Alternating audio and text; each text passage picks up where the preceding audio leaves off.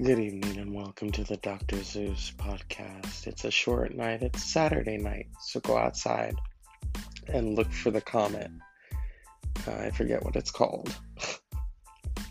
In the northwestern hemisphere. I can't even say it.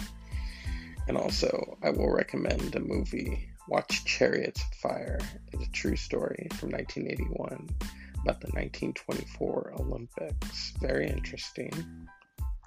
So tonight I just promised to give you information, good information, entertaining information, suitable information, but always stay positive and active and, always inspire.